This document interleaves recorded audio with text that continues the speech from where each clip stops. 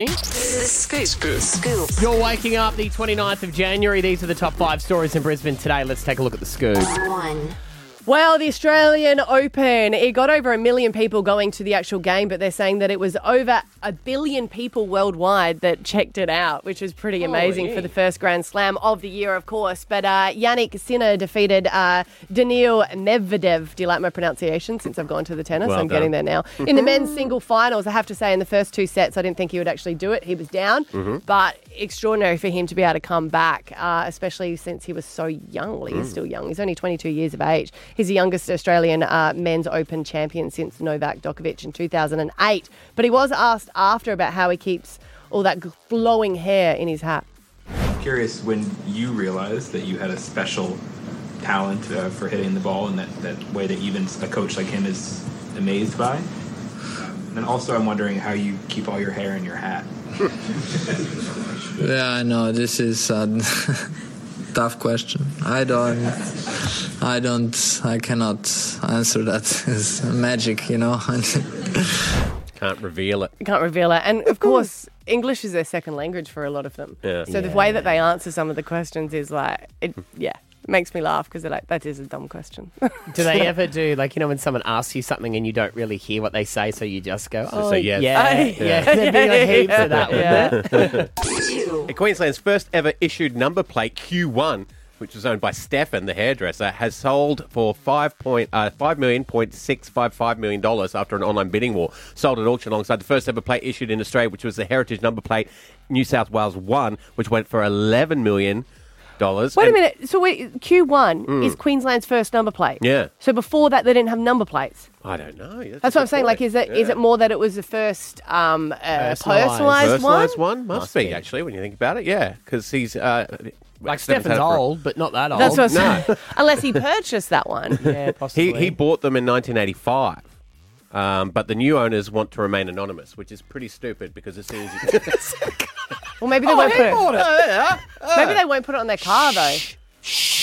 Maybe not. Maybe they'll just put it up on in their bar in their man cave. That's a lot of money. For a plate, for a license plate.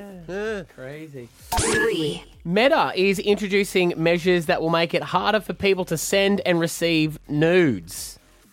Time to go to Snapchat, everyone. The new safety tool will be aimed at teens, but adults can also integrate it across their Facebook, and Instagram accounts as well.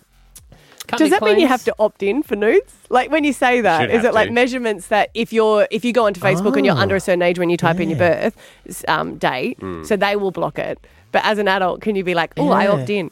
Opt in. Prove you're not a robot. Select all the pictures with bikes. Yes. I opted in. No, and it has to be select all the ones with boobs. I can't tell.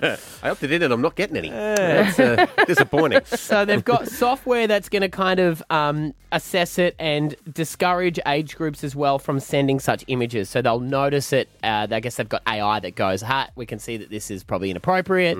Probably don't send this. So it's a big move for them. It'll be interesting to see how it goes. 4. 2 life-saving medical researchers who help to cure melanoma, which is one of the most dangerous forms of skin cancer, have been recognised in the 2024 Australian of the Year. Professor Georgina Long and Professor Richard Scholar, they received the top honour, but I have to say they're pretty amazing. So they were doing it for skin cancer, and now they've actually moved on to brain cancer, and the reason is because he has that. Oh, right. So he has put himself up for trying all these life-saving drugs as his own thing. Could you imagine these researchers? And normally they can't find anyone to put their hand up, and he's like, well, no, I'm going to be in it, and if it's not going to save me, we're going to be able to find progression so that we'll be able to save someone people. else. Wow. So the amount of advances they're making for those two are absolutely extraordinary.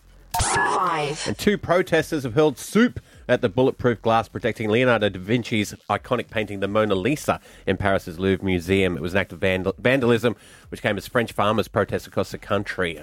In none of the articles can I see what flavour of soup it was.